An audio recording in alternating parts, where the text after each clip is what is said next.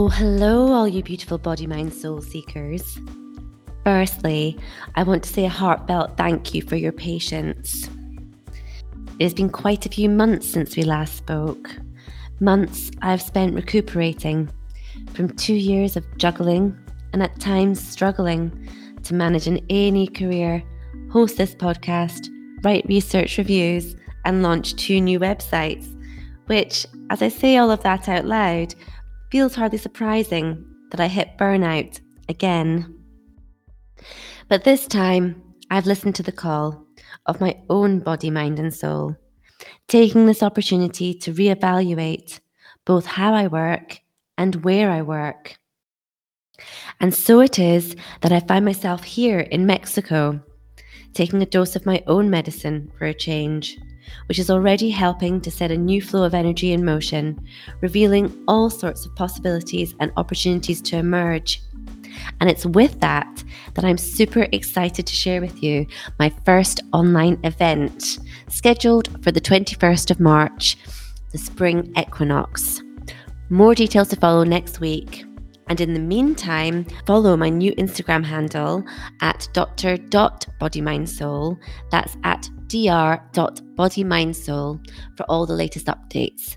And with no further ado, I want to introduce to you Tree Carr, the Death Doula.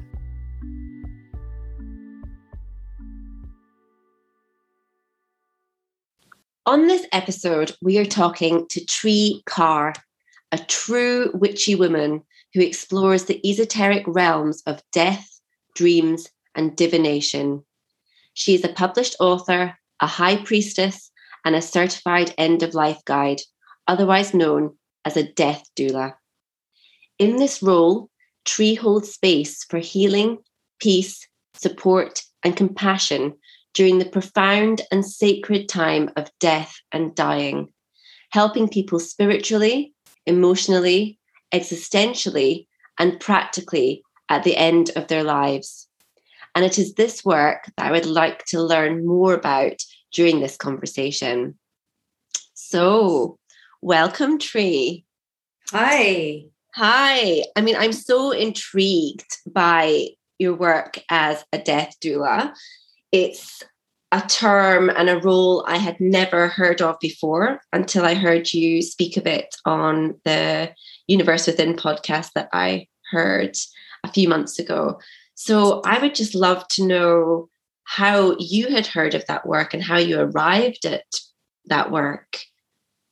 Well, I have never heard of this work like you before I started doing this work. And I had never heard of this role. But it would seem as though my path was laid out from a young age to be walking into this role.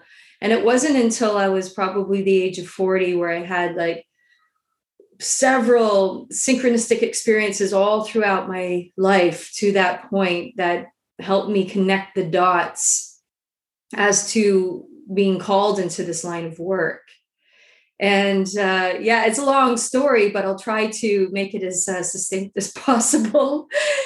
And I feel like it really actually all started when I was 4 years old, when I had a near-death experience. So if I was to really look back down the long timeline of my life, I would say that was the defining moment that initially activated me or initiated me in a way into working in the realms of death.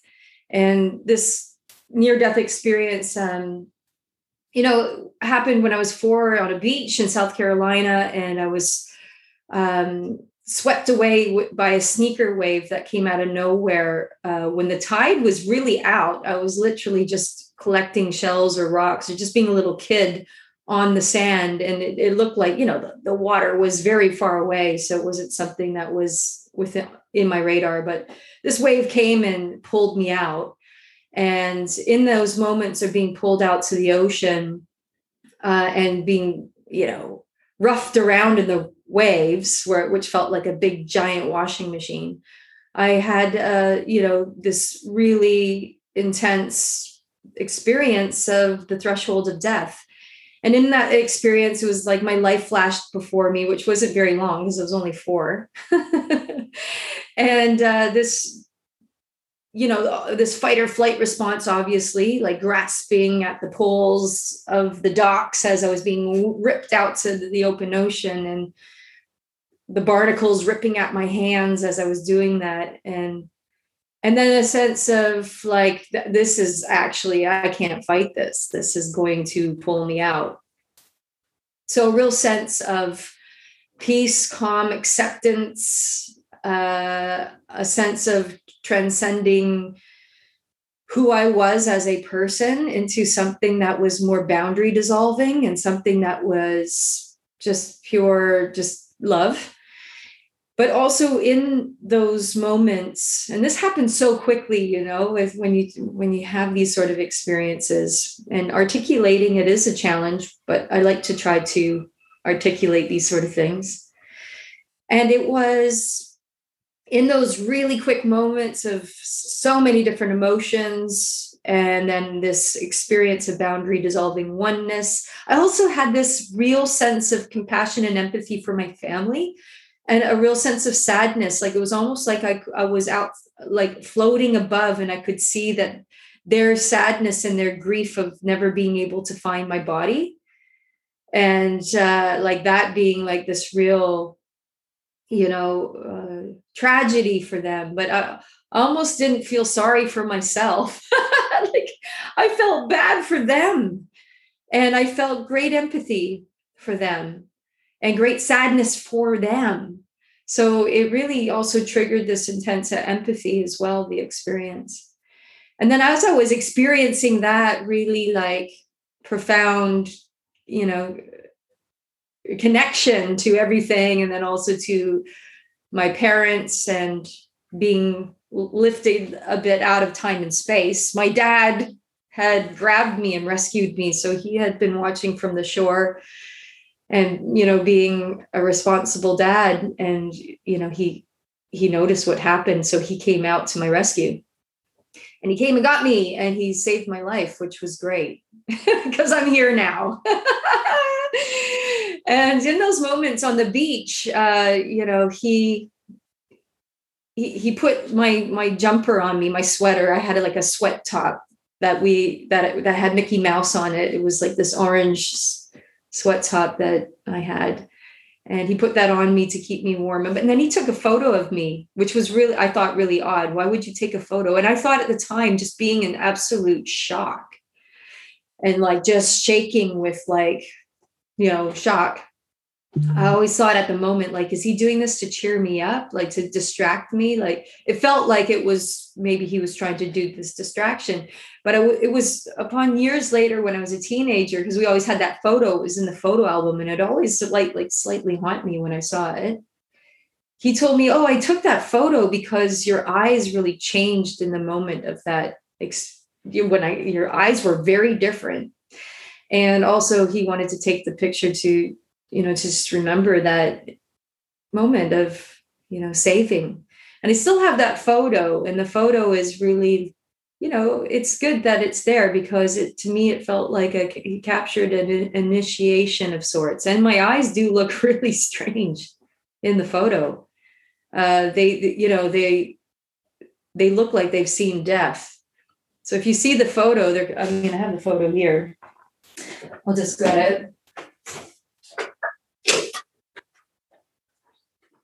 But in the photo, it's a real 70s photo, by the way. Oh, wow. But in the photo, my eyes are absolutely black. It looks like I'm wearing black contact lenses. Oh, gosh, that's such a haunting photo. That is such a haunting photo. Yeah. Oh, wow. Gosh. And so it's from that point onwards, I feel that it set me on a path. And I had one foot in the other realm and one foot here. And also it helped me understand death because I surrendered to it within those moments. And I was able to go beyond, who I was as a person at that time. So there was an ego death. But of course, we still have our egos, like obviously I still moved beyond that experience and moved into solidifying my ego as well. But I think because I had that. I knew what ego death sort of felt like. So I was able to have this vantage point where I can like move above this story of who I am, Tree. And I could just kind of jump into that zone a little bit. So I never thought of it much until I got much older that, oh, I do that quite a bit. I shift into these other modes sometimes where I go outside of who I am. And I don't know, I guess psychology would call it disassociation, but I don't really see it as that because it's not like I don't feel trauma from it. It's so strange. I almost drowned, but I don't have PTSD when it comes to water. Like I'm fine in the water. I'm okay. I have no fear of swimming. I can go swimming out in an open ocean or sea. Absolutely fine. I love it. I'm compelled. I love the ocean. So it was like the ocean taught me something that day too, the power of nature and the cosmic forces that are around us all the time, and how to work with them, be friends with them really, and how to be friends with death. But of course, my tiny little 4-year-old mind is not processing all that. It's on the long journey of life and doing this sort of practice and looking back and being just a pretty much reflective person that I'm able to, see that integrative process. I was just about to use that word integration. It sounds like there has been a lifetime of integration of that experience, but that experience happening at such a young age, giving you an embodied experience of that near-death experience. And as you say, true ego death experience, which then gives you or gave you a frame of reference. Yeah, absolutely. And it's actually only been recently that I've been talking about this near-death experience. Usually when people ask about the death doula stuff, I usually start around the age of my teen years when I started to have a lot of experiences in and around death.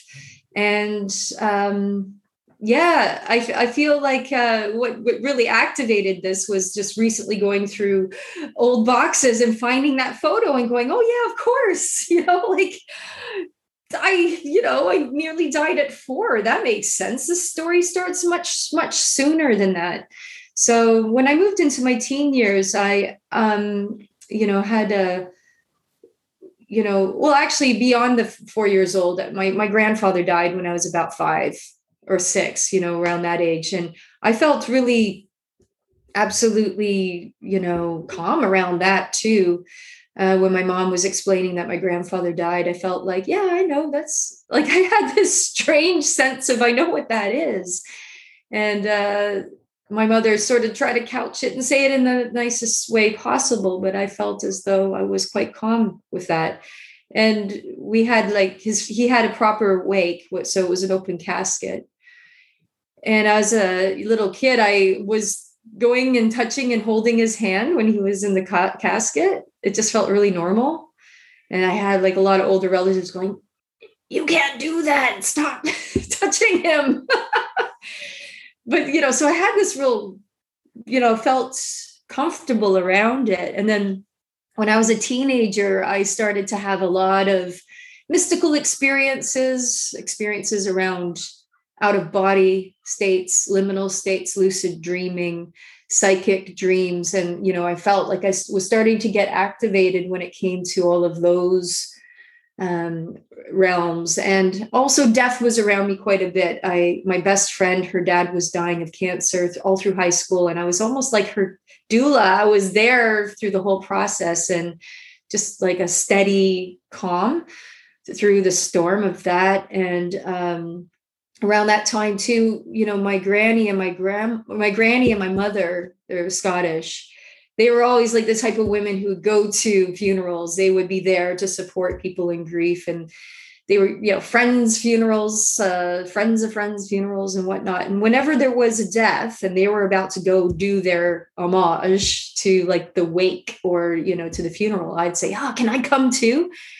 And my mom would be like, oh, yeah, all right. Okay. You can come. So I wanted to be around death and I wanted to experience, these grieving processes, these rituals. I wanted to be at open wake funerals and see corpses, like not in a morbid way. Like I never felt like I wanted to be an undertaker or anything like that. I just wanted to be around the reality of death. And I felt calm in the process. I always felt like there's something here that's pulling me in. And then around that time when I was a teenager, I started to have like all of these synchronistic events started to unfold at the age of 17. And they carried all through my 20s, all the way through my 30s and 40s now, even still. And it's a synchronistic event that happens about 3 to 4 times a year. And it's where I happen to be at the right place in public when a stranger is in some kind of accident or distress or health issue, ranging from motorcycle accidents to bicycle accidents to people falling off their chairs, having an epileptic seizure, people falling down escalators, people having an overdose of drugs, like in my arms. And it was just so uncanny, to the point where all my friends are just saying, this is so weird. Every time we're out with you, like at a restaurant, or we're walking through a market, or we're at a pub, there's something that happened, maybe like literally falling at your feet. And it is really uncanny. So this is, this started when I was 17 with a motorcycle accident. And that, literally this man launched off of his motorcycle, hit by a truck. And it was just like, boom, and, just landing there and just being there for this person. And, from that point onwards, it was just happening a lot. And always just, so the timing is just, I see it as divine timing now. But at the time I was getting a complex. I was like, am I a curse or a jinx? Like literally, this is so weird. I do dream work. As you know, I work in the realms of dreams and a dream guide. So I decided I'm going to consult my dreams over this, because this is like a lifetime of this from the age of 17 to 40. So I decided to say to my dreams, intentions, why is this happening? So I got the message from my dream as I was waking up. And I got a quick succession of all, like a connect the dots situation of, through my whole life. And a real sense of this, message of this is happening because you're meant to be doing this role. So this is, you're not a curse. It's not a jinx. You're in the right place in the right time because you need to be doing this job. And I woke up and I was like, this job, I mean, like, it's not a paramedic. I'm not a paramedic. I'm not a nurse. And what I've been offering is just like this energy thing, just this calm and this love, like this, you're not alone. It's okay. I'm helping people breathe through things and like saying things. I'm helping them emotionally, psychologically, energetically. So I decided, okay, well, what is this role? I'll get onto Google and just do a word search, which I did do, which was emotional support at death. Or that was the only thing I could think of. And what came up was the death doulas. And on the death doula, there was a death doula page for training. And I went to the website and I was like, what, a doula, what? And I got all the information I needed. A death doula is a person who is there to emotionally support people on the thresholds of death, psychologically and spiritually in some cases. And I just was buzzing with like a resonance, a confirmation of that is it. I can't believe I didn't know about that. And the rest is history. I just signed up straight away, sent them an email and said, yeah, get me onto the training. So it was like, I listened to the call. It took a long time. It took a really long time, but it almost felt timely too, because when you move into your 40s, especially as a woman, you really shift into this different mode. And I really do think as women, when we move into our 40s, we move into our crone years, into our true witchy natures. And so this felt really important. So yeah, it's an ancient role. The death doula role is ancient, actually, even though we see it as like, oh, I never knew about this role and there's training for it. This is a role that women have been doing for thousands of years, bringing life into the world and also helping to usher consciousness out. And we've just lost connection from this ancient, innate, person-centered, humane, and compassionate approach to death. So it's nothing new under the sun. It's actually deeply ingrained within us. So yeah, part of going through this too is just connecting to this ancientism of what is really true, And it's, we are so disconnected from it. It's something that most people really shy away from and avoid confronting their own mortality, but also it's very difficult to be present, I think, around death for a lot of people. A lot of people will not have had the experiences like you of being around death as much as you have. And I guess being a doctor, I've been around death more than the average person. And although I think we're getting better in many ways of acknowledging the process of death and wanting to support people through that in a medicalized way, so ensuring there is no suffering, or at least no physical suffering, that has improved with the advent of palliative care. And I know in the hospital setting, getting palliative care in early in order to ensure that transition from life to death is painless. But what really intrigues me about your personal story, and then hearing about some transitions that you have shepherded, is that sometimes there's an emotional struggle with that transition into death that I don't think the medical profession at least acknowledges or is aware of. But, even though we've made great feats of medical science, and it's fantastic, the palliative care that we have now, keeping people comfortable and pain-free at end of life, it's wonderful. People died really painful deaths not very long ago, and people were like trying to knock each other out, drinking lots of, whiskey or something to just take the pain away. But we've really, are coming into this amazing, realm of much more comfort. But what I see at end of life, people's comfort needs, physical needs are met, but then they're left with the emotional terrain and the terrain of the dark night of the soul, which people experience. People really go through the dark night of the soul when they know and they're given a prognosis that death is coming and it's soon. And this is where we're lacking the support.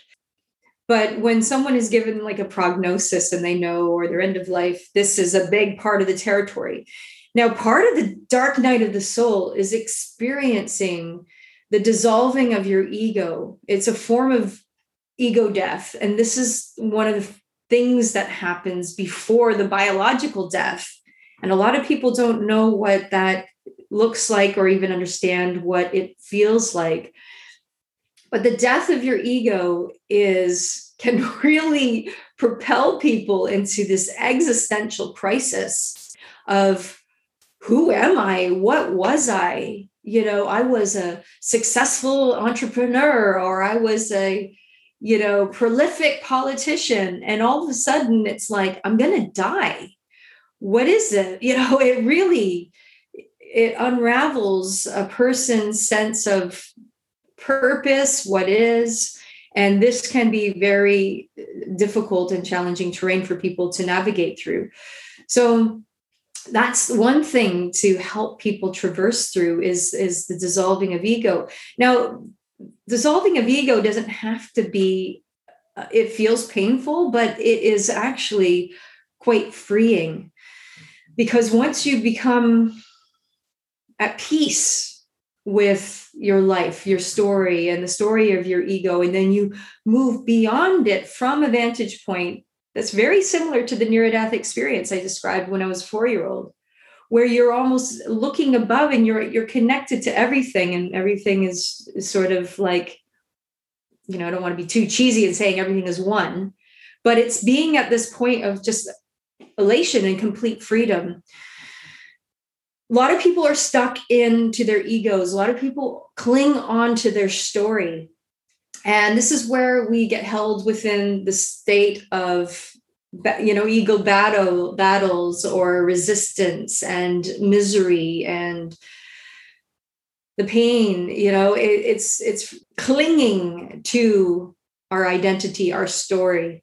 And this is what I see as one of the biggest challenges for people, end of life and moving into death.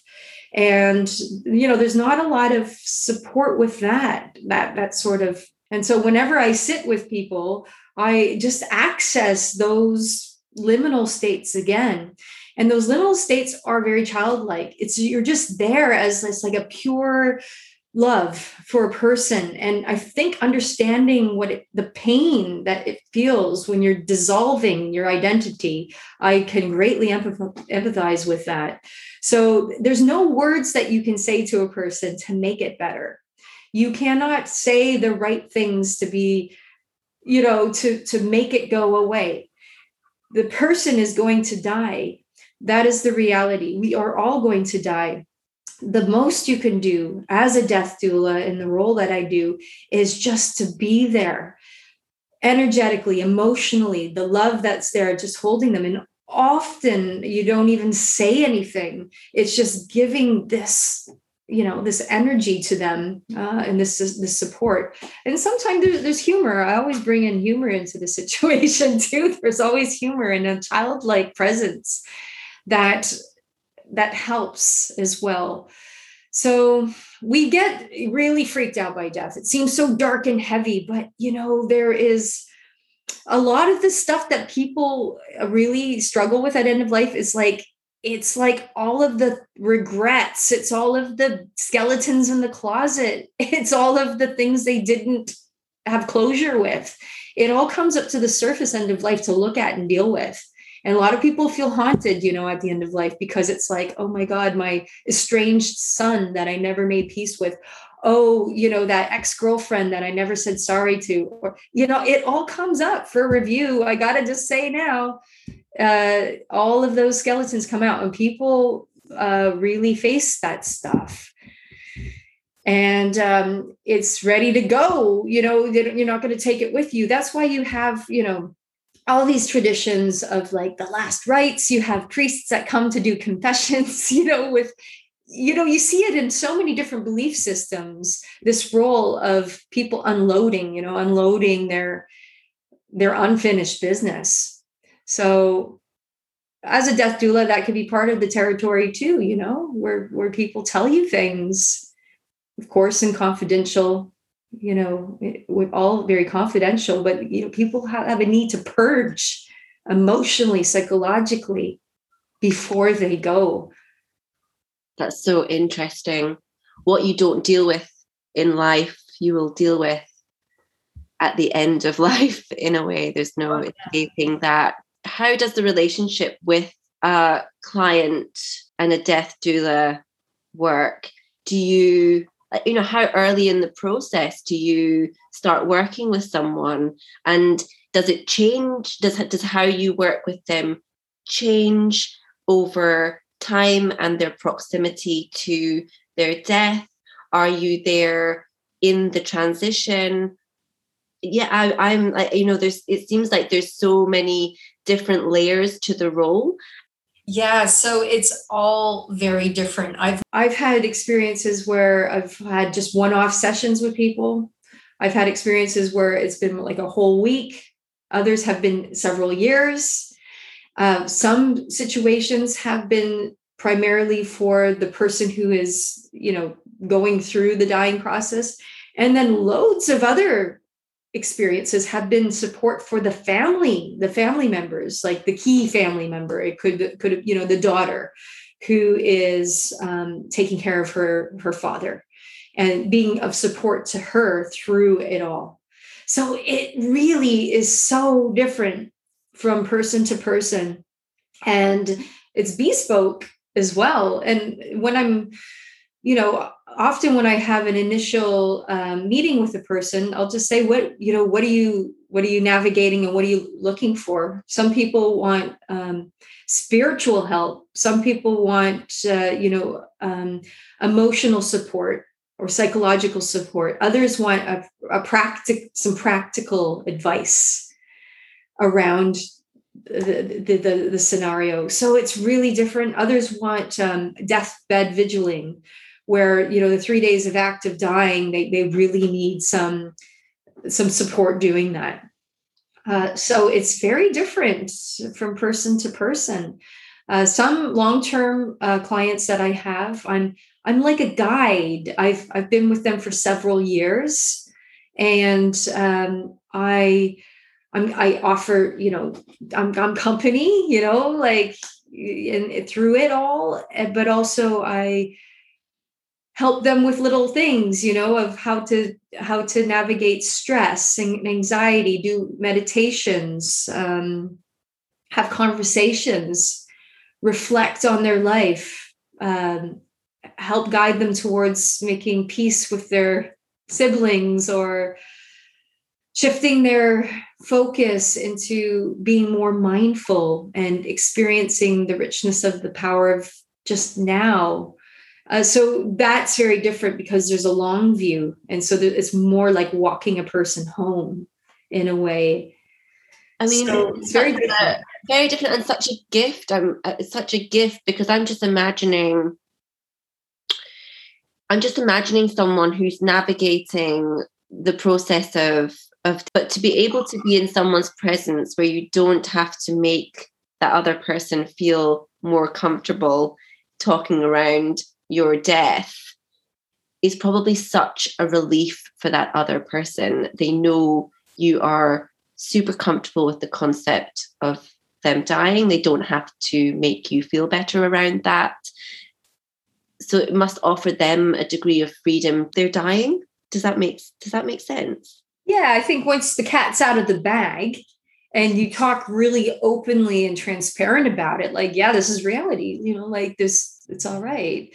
It's very freeing for people, because it's the big boogeyman in the closet, right? It's the big taboo, and no one wants to look at death. There's this, just even saying the word death, people get superstitious, they just saying it means, oh my God, I'm going to die. It's like, well, yeah, of course you're going to die. It might not be next week, but eventually. So there's a lot of stigma around death, and it's the great taboo. And I think there's something very liberating when you're able to just chat about it and talk about the reality. And it frees people tremendously. And I think that's a big part of the healing process as well. But it's such a sacred time, and it's such a gift to hold space for people during this sacred time. It is deeply, deeply profound, and I just honor it so much. So, as a death doula, you have to take care of yourself. You need to have a self-care practice. A lot of people go at this thinking, this is so depressing. You must sponge so much grief and sadness and negativity and go home feeling like, and I just don't. I feel so uplifted. I feel like I uplift my clients. I feel that I bring in like this lift or this sparkle or this part of the realm that just is like held with love. So I never feel down after a session. I don't feel like I absorb anything either. Now, you need to know how to have boundaries, right? Healthy boundaries. That's a big part of the practice. You know what is yours, what is them. You know thyself. When you sit with a person who's really in these states of grief and dark night of the soul, you need to know where you start and stop and end, and they start and stop and end. And you need to be strong within yourself. There's a lot of layers to this role. A lot of layers. And I'm really intrigued actually in what the training looks like for a role like this, because you're describing like a real need for a lot of inner work and practice in order for you to be able to hold the space. So can you outline what that training looked like? Yeah, so I did my training with Living Well, Dying Well, and they're UK based, and they're in conjunction with the Crossfields Institute. And with this training was great. They cover the biological aspects of death, the implications of psychological, emotional, and spiritual. So you're covering all the different elements that a person and dimensions that a person can experience, but also through the training as well, all the pragmatic and practical stuff. And a big part of the training too is sitting with your own death first too, because how can you sit with someone else and hold them and hold space for them if you're not you haven't contemplated and held space for yourself? So there was some really interesting exercises as well, practices that we engaged in that would bring us into these, sitting with our own deaths, planning our own funerals, looking at our own feelings around it. So even if you don't go on to be a death doula, I recommend the course if you just want to get over your fear of death and you want to explore your feelings or your emotions about it. So a really wonderful course. And there's a lot of courses that have now transpired, since this death positive movement has been popping up to the surface. There's fantastic ones in the United States as well. Sacred Crossings in California are fantastic. They run a wonderful course on death midwifery, and also dying at home, DIY burials, aftercare of the body at home, and a lot of sacred practices as well, which have been incredible as part of this whole support system. So yeah, it was a great experience, and it certainly helped. But I also have my own practices that have continued to help me. Meditation's a big one. Like I was mentioning, I go away on Vipassana retreats and sit with myself for 11 days, and traverse through, these places of dark nights of the soul and moving beyond ego constructs. Also, working with psychedelics, have been really a big one for me too. Primarily ayahuasca, which has been my biggest teacher on death, I got to say. Even though I've gotten the certificates with the death doula training, ayahuasca has been my biggest teacher on death. And ayahuasca is a psychedelic brew from the Amazon, and they literally call the vine of death, because this plant will show you those those realms and give you an ego death. So that's been a huge teacher. You know what? It's not all light and rainbows and beauty, and sometimes it is. It's like, wow, profound and amazing. And other times it's hard work, but you're holding space through that hard work too. Some people go out kicking and screaming. They aren't at peace.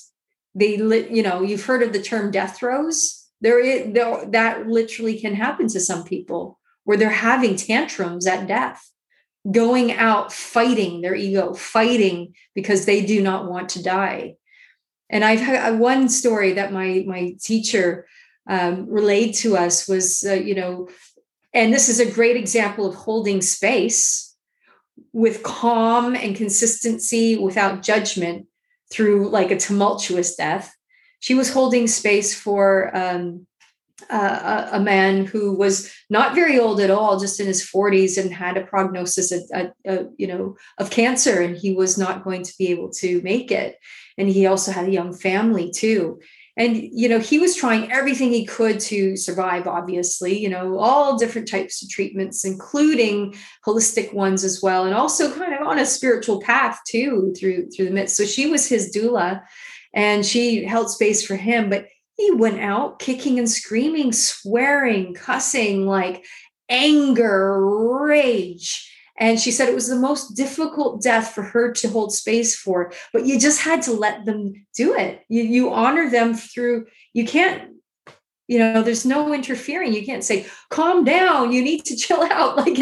That's how this person chose to go. So a part of it too is holding space for the person's wishes and where they're at. so sometimes people don't go and leave at peace. And so it's holding space for that too. We can't fix people. Death and how you want to exit is a personal choice. We are free beings of will and choice. If we want to be at peace with everything when we go, then we have agency to do that. But then we also have agency to not do that. So as a doula, you can hold space through some very challenging deaths as well. And, it is what it is. Like you said, you're just there. And you just, it's a process that you just help anchor people into. And yeah. The challenge really there, because in one sense, you're the presence to be there and not change their experience or try to fix it or make it better. The temptation to almost take some of their discomfort on in order to try and save them from it. It's much more skillful than I think you even are necessarily aware. That takes a lot of what you're saying, inner work, your own boundaries, which your own practices to be able to hold space for someone going through a very difficult process that they need to go through. And actually, by trying to change that process, you're almost doing them a disservice. Yes, absolutely. And having said that, it's an individual process, obviously, for the person dying. But there is a collective process too, because when the person passes, you have all the people left behind. And there's all that as well. So helping people move through bereavement and grief, giving them the tools that they need, or help signposting them towards self-care for their grief and bereavement is also part of the doula role too. And a big part of it through COVID and like the pandemic was a lot of my work was mostly for people family members who had a loved one die of COVID, and they didn't have any closure. They didn't have it was difficult because, you can't be with your loved one who's intubated and dying. So there was a lot of need for that during the pandemic, of bringing in, holding space for people's grief and bereavement, helping them move through closure exercises and self-care rituals, this is also important too, of being able to come together in community.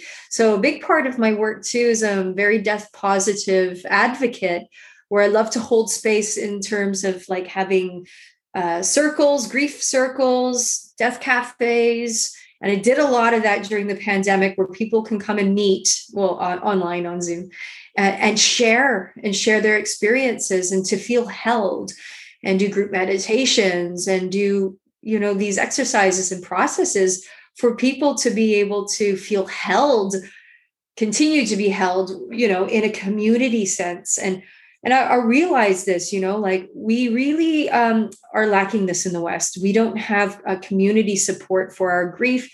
Often when we lost someone, it's straight to work the next day for some of us. We can't have any time off, can't afford it, and need to go back to work. And the grieving process is just takes longer, and we're not shown any processes to help cathartically release and to integrate. So I'm also really passionate about changing a lot of this in the West. So I do a lot of workshops as well on grief and catharsis, and look at the long history of how we've cathartically released grief through thousands of years of these interesting performances and processes and rituals. And a lot of it has to do with, crying and wailing and singing and making sound and using our bodies, like dancing, shaking, keening. And in Ireland, there's the process of keening, which is a sort of a death wail, singing eulogies, and also rocking back and forth and clapping. And so there's something there that wants to be released emotionally and energetically within our bodies. And so I'm really a big advocate of bringing some of these ancient practices, and they're communal, they're community practices, back to help with the grieving process and help people feel held as well. So we'll see. I think it all has to start with education, though, because we don't talk about death. We're taught sex in school, sex education, but there's no death education. And I feel like if we start, a reform of change, of social change, and start, having this in our education system, our conversations, and in our community, then this will help us. It'll help us collectively and really look at it. But in the West, we're really disconnected from the process. We are in a youth obsessed, consumer based world out here in the West, and people want to ignore all that stuff about death. and with our greater move from the church, which I think provided some sort of physical and space and community space that people could come together and grieve in a ritual that was predefined. And so they were ushered through some sort of process into their feelings that were welcomed and expected. You could take your grief there. With a sort of greater move away into a more secular society, definitely within the UK, that has almost been removed as well. So as you say, there's actually very few places that you can take your grief and process those emotions. And so many people are left doing it alone.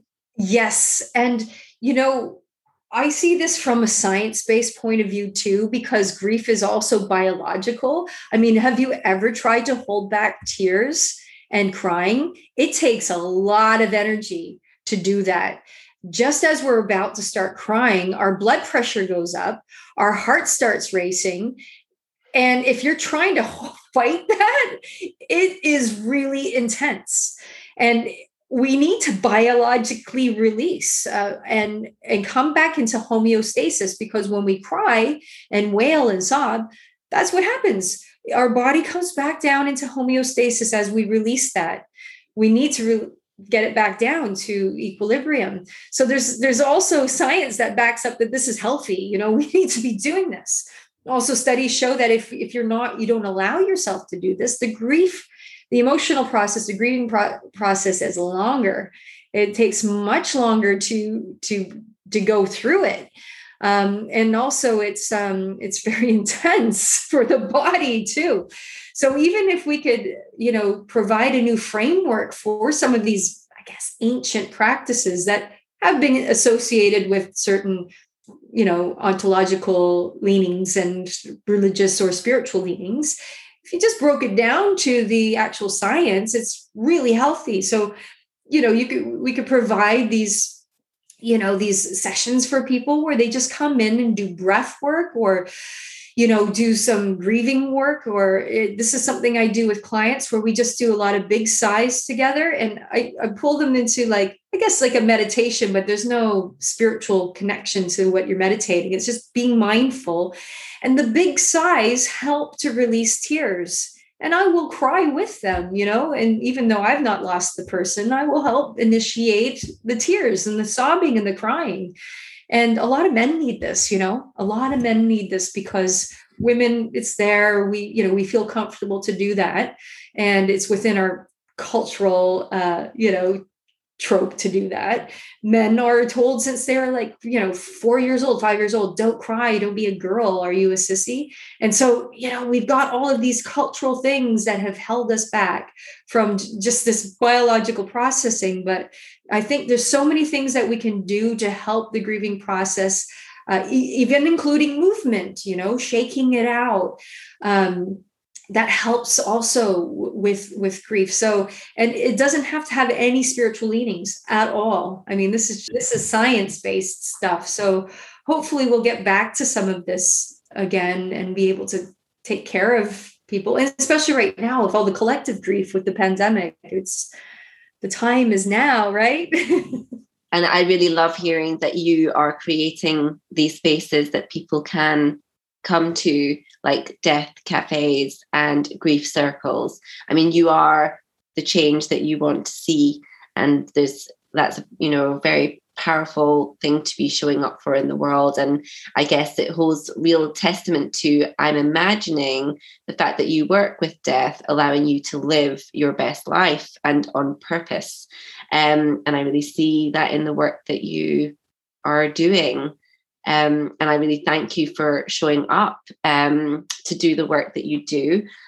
It's so needed for individuals and for the collective to reintroduce the acceptance of grief and allowing you to feel and express how you feel. The more we keep our feelings trapped, the more stress it places on our bodies, and the more dis-ease that leads to in later life. Well, I think you bring a beautiful blend of magic, really the most difficult, I think, parts of life. So I really thank you for doing that work. Oh, thank you. It's a pleasure. And it was wonderful to chat with you. Thank you so much. Thank you so much. I'll just stop recording.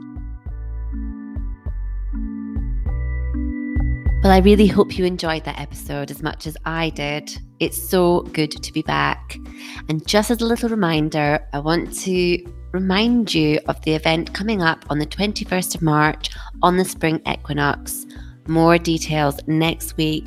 And please do follow my Instagram at dr.bodymindsoul for all the latest updates. I'll speak to you next week, folks. Lovely to be back.